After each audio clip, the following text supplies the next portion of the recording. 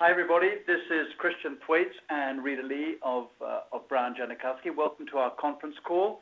It's 1 o'clock Pacific time on Tuesday.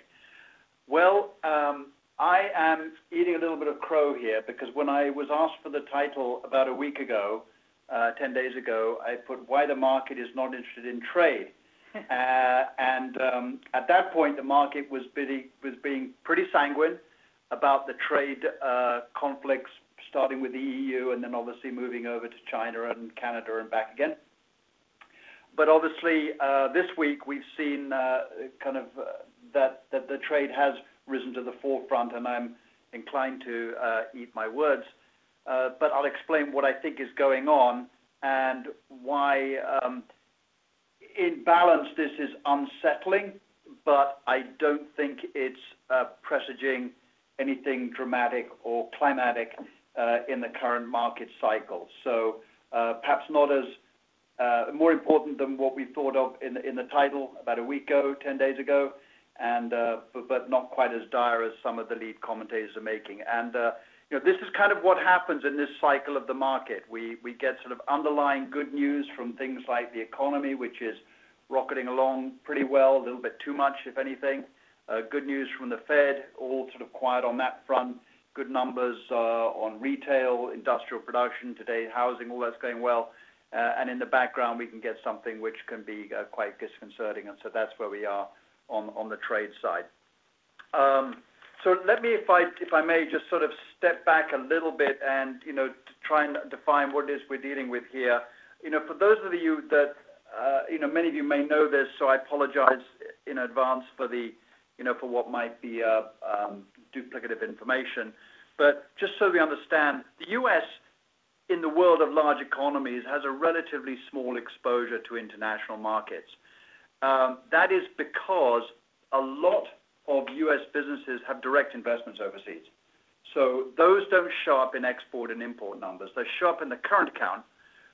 So if General Electric, take a silly example, has a plant in Germany, which they do, that won't, and they sell all over Europe, those will show up in those export and import numbers. And if they decide to repatriate some of those profits back at the end of the year, that shows up in the current account.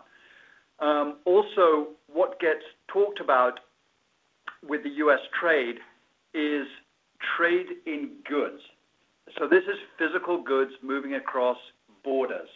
And a large part of the U.S. trade in goods is not finished parts. Yes, a Boeing leaving Seattle and being delivered to Qatar is very much, traditional moving goods on a very large scale with very large numbers. But a lot of the U.S. trade is intermediate goods. So you might get a brake part coming from Mexico into the U.S. and being assembled in Alabama. And a lot of the Chinese trade in goods is actually intermediate goods. So those are a little bit more of a concern because we'll cover in a minute. Those start affecting international supply chains and gets manufacturers very upset. But everything that's being talked about is the $800 billion roughly deficit in goods. But we have a gigantic surplus in services. And a good example here was when Trump was castigating Trudeau for having this big trade surplus in goods. That is true, but Canadians visit America in large numbers. Airlines fly to Canada U.S. airlines fly to Canada in large numbers. U.S. lawyers operate in Canada in large numbers. You can think of just dozens of services which trade across border, and add those all up, and guess what? We have a trade surplus with China because of the services side. But hey, we're not talking about detail here. This is not an administration which sort of relishes detail and nuance. So we are, the big number that is being thrown around is the $807 billion. That tends to get rounded up quite a lot to $1 trillion for some reason, and the $500 billion deficit with China, which actually comes down to about $370 billion once you factor in the services side. But anyway, that's what we're talking about. And roughly exports are 2.2 trillion on a $20 trillion economy. Imports are about 2.7 on a $20 trillion economy.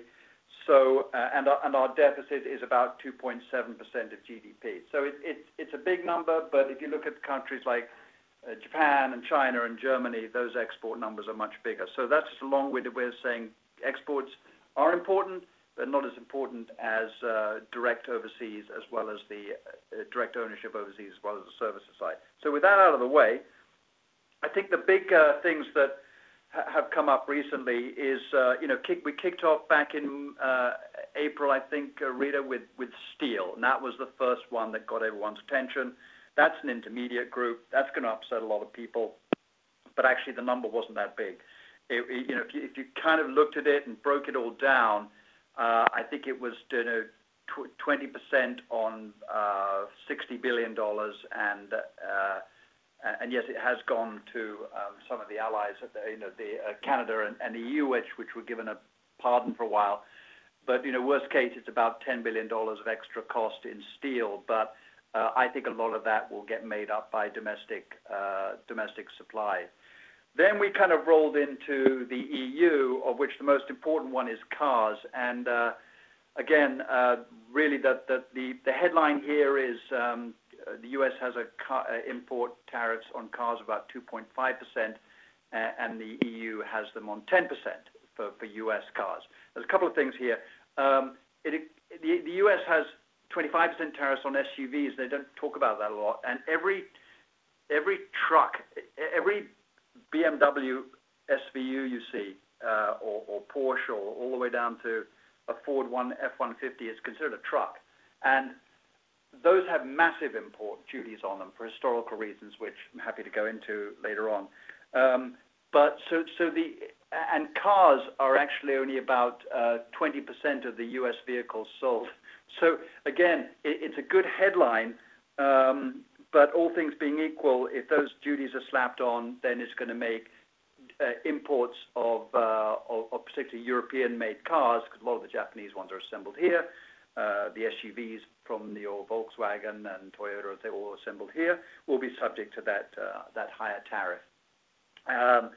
And the problem with the EU is that they cannot go down to 2.5% because they're a multilateral organization. They would have to reduce their car import tariffs 2.5% to everybody, including India and China, and that would basically kill off the European car industry. So that one we're kind of waiting for. There's a bit of a standoff going on with that, and we have to kind of keep that in our mind. The China, actually, before I get to China, it's a bit more complicated. We've got NAFTA, and the NAFTA deals were going pretty well.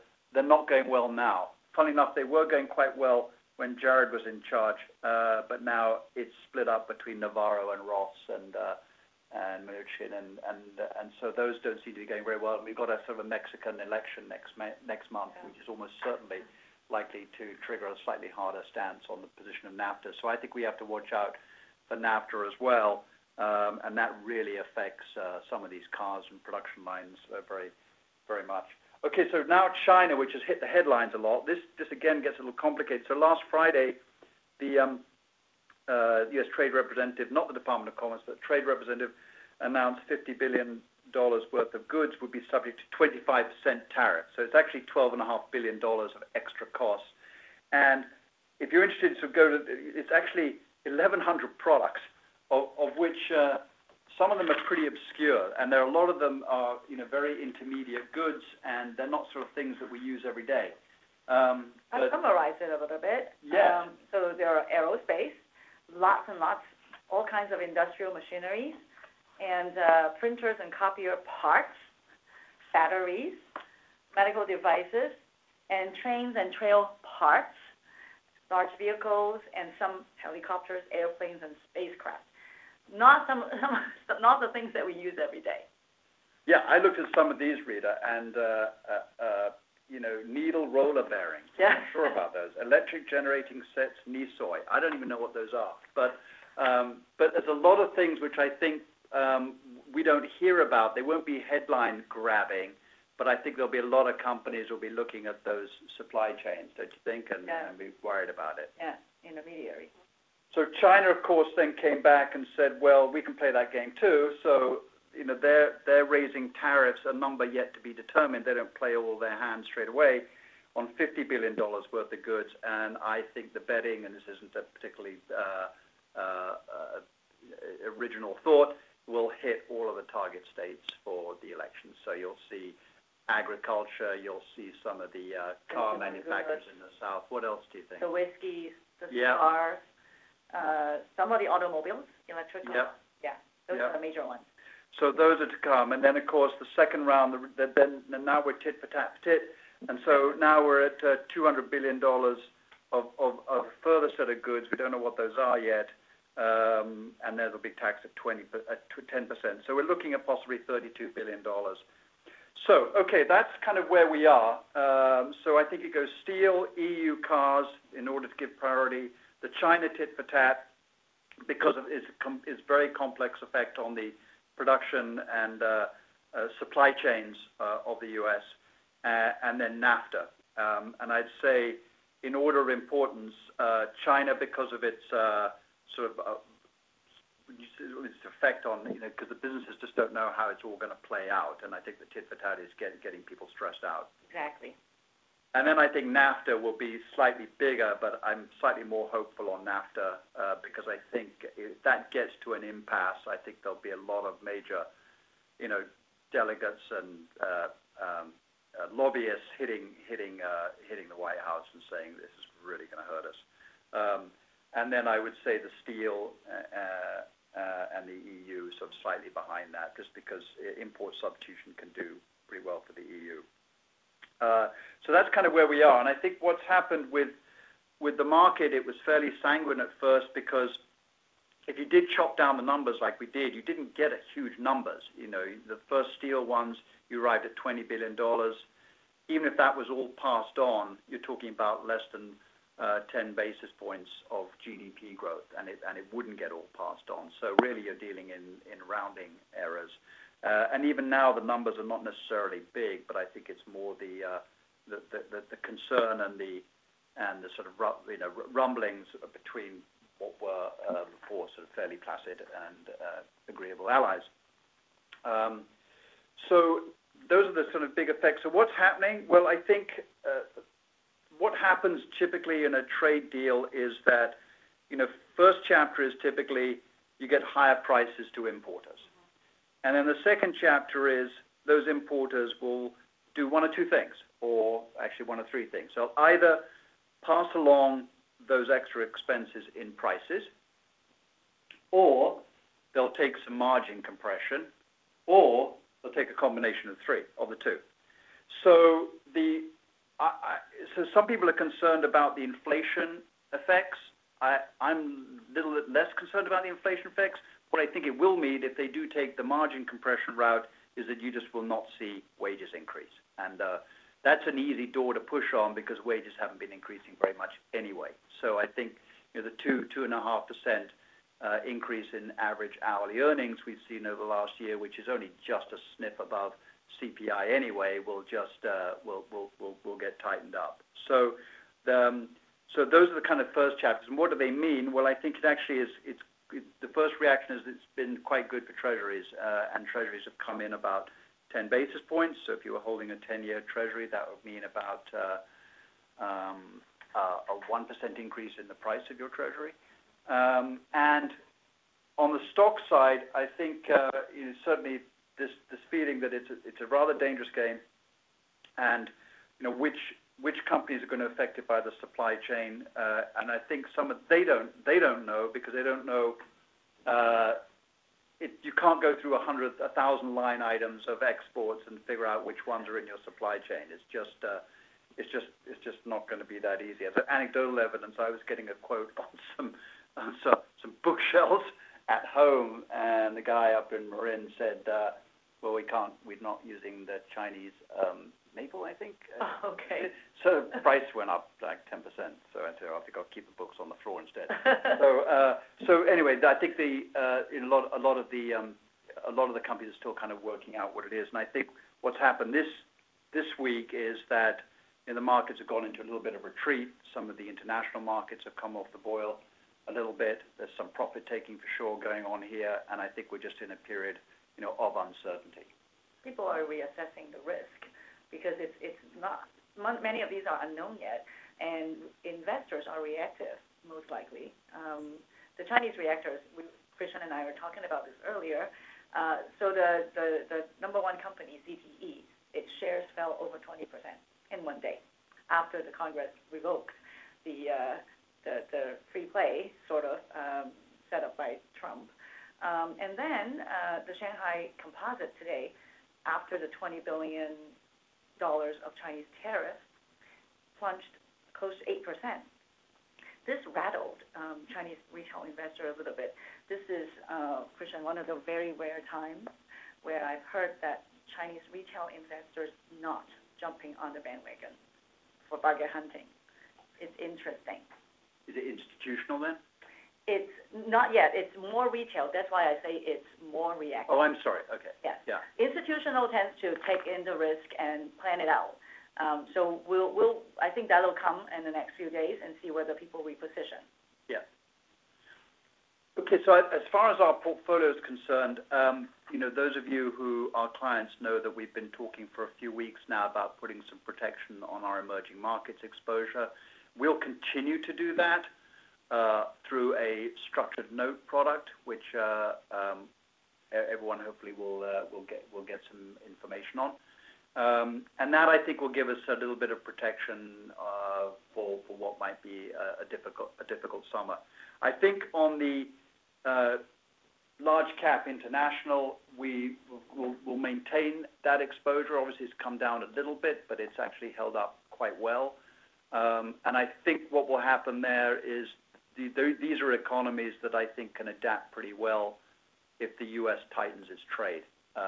They can either build plants directly here, which is kind of probably what the administration would like to have happen, or they can start building their own export markets with, between each other. Bottom line, this is just not a good policy. That's pretty clear, but there's a base to be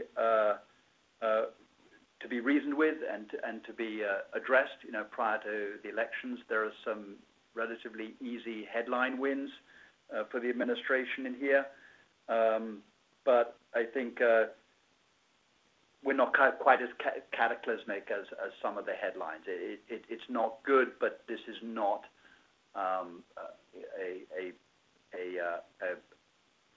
a visit back to the kind of protectionism of the 30s and 40s, where tariffs were in triple digits and often case. Right. It's just a reversal. It's not just. I don't mean to underplay it.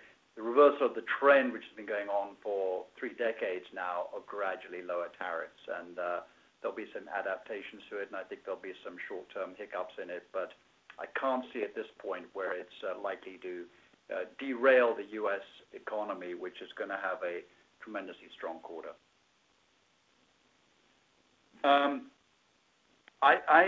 That's what my my comments, and Rita and I are happy to take questions.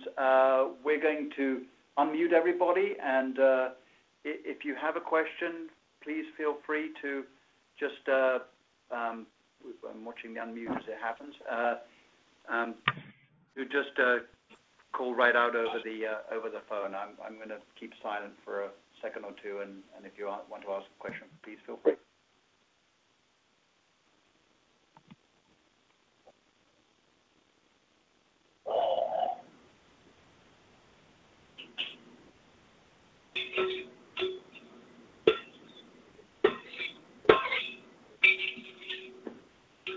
Okay. Christian. Yes. Christian? Yes. Here's a question. What's your reaction to the Federal Reserve's actions, and what do you see on interest rates? Yes. So we got last week the second of the almost certainly to be 3 and possibly 4 hikes in the federal funds rate this year, and on balance, the likelihood of 4 rate hikes came a little bit to the fore. And what we saw was, I think what was important, what was unimportant was the change in what they call the summary of economic predictions, the dot plots. That's a bottom-up survey, and two guys basically raised their forecast for rates for this year by less than a quarter of a point. So that meant that was enough to push the median over the line. But I think more important is what Powell said. He's still saying that that it's a puzzle that wage increases are not coming through. I think they're keeping their eye on second quarter GDP growth. That's very strong. And I think, and CPI is sort of behaving itself. Core CPI is ticking up, but it's not aggressively over the 2% core number, which is what they're targeting. The headline number's a bit stronger, but that's the base effect of things like the low cell phone charges and the lower oil prices from a year ago. So I think we're sort of in for steady increases. But what's really interesting, and the Fed is commenting on it now, is that the short-term rates, which is the only thing the Fed can control, are going up. But the long-term rate, they don't control anything from overnight out. So, 3 months, they have some control. All the way out to 30 years, they have no control whatsoever. And the yield curve is flattening, and it's gone from the 10-year, 2-year spread has gone from 150 basis points a year ago to less than 40 now. 70 at the beginning of the year to less than 40. That's we can live with that, but I think it means that the Fed will be rather cautious about changing what they've said about rates, which is sort of incremental. Which makes short-term treasuries a lot more attractive. For sure, we've actually invested recently in the 2-year treasuries, 2.5%. Has a duration of 1.5%. The 10-year is 2.9. So there you've got a 40 basis point spread. And as Rita said, that's a far more attractive place to be. It doesn't mean that we're going to crowd everything into the shorter end of the bond market, but we're probably take it where we can. And actually, we're a little bit more worried about credit. I know some clients have called in asking about the level of borrowing in the U.S. by U.S. corporate sector, and it is high, and we're a little bit more worried about credit spreads moving out. I hope that answers your question, but it was on marginally slightly hawkish, but just by a very small amount than it was back in March. Jim, another question? Yes. Can you repeat what you stated previously about emerging markets, number one? And number two, what is your view on how this trade kerfuffle might affect mid-cap and small cap? Okay. Let me take the second one first, because we've taken a position on that, and it's worked out pretty well from a performance side. So small companies don't have anything like the exposure to foreign markets that large cap does. So large cap, the S&P 500's roughly 40% of its earnings from overseas. For the small cap universe, that number is low to mid-teens. So they just don't have the exposure. So if the dollar's strengthening, it doesn't really matter much for them, and if they're enjoying the benefits of a 4% growth economy, it accrues right to them, and they don't really get the slowdown or anything else, or the trade problems. Secondly, if there is import substitution, in other words, U.S. manufacturers turn to U.S. companies instead of their overseas suppliers, and that will benefit the U.S. small cap. So we like U.S. and small cap for a number of reasons, including that.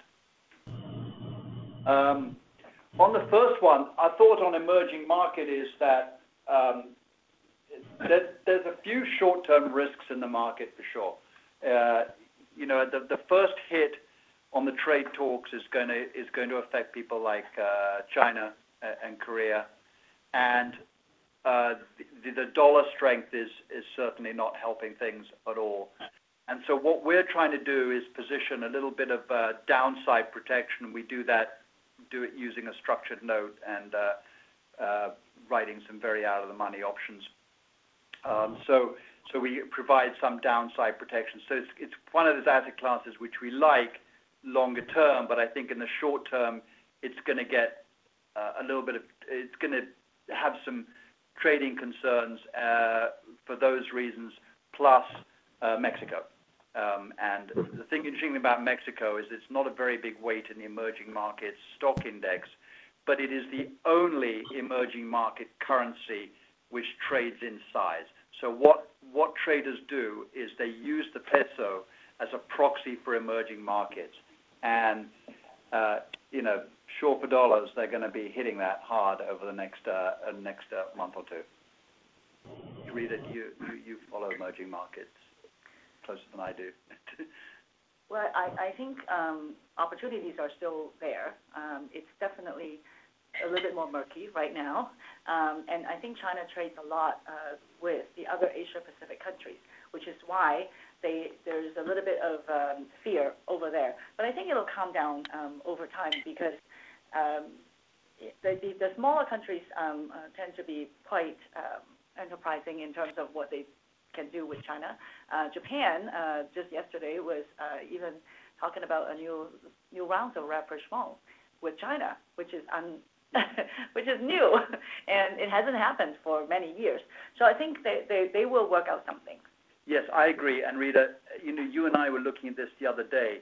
Emerging markets, small company, have been doing really well because those guys are not affected by the trade. So you're talking about local supermarkets and pharma manufacturers, names that I've certainly never heard of, but they're doing really well because they're really playing off the domestic economy. Consumers of their countries. Yeah. So I think that's where we use the active managers to kind of get that exposure. So that again is another reason why we're not sort of advocating by any means an all-out strategy. Good questions. Thank you. Well, thank you very much. I see we've gone over our allotted time. Please feel free to email us, either Rita or myself, R. Lee at Brown Janikowski, BNJ Advisors, or C. Thwaites at BNJ Advisors, or just call in on the general number. Be happy to fill in where we might have been unclear, or if you need any further information. Thank you very much. And I'm now going to read the disclosure. Please note the information provided in this presentation is for general information purposes only, should not be considered an individualized recommendation or personalized investment advice. Investment strategies discussed in this presentation may not be suitable for everyone. Each investor needs to review an investment strategy for his or her own particular situation before making an investment decision. All expressions of opinion are subject to change without notice in reaction to shifting market or economic conditions. Past performance is no guarantee of future results. The opinions presented cannot be viewed as an indicator of future performance. Congratulations, the last two callers have actually listened to that disclosure.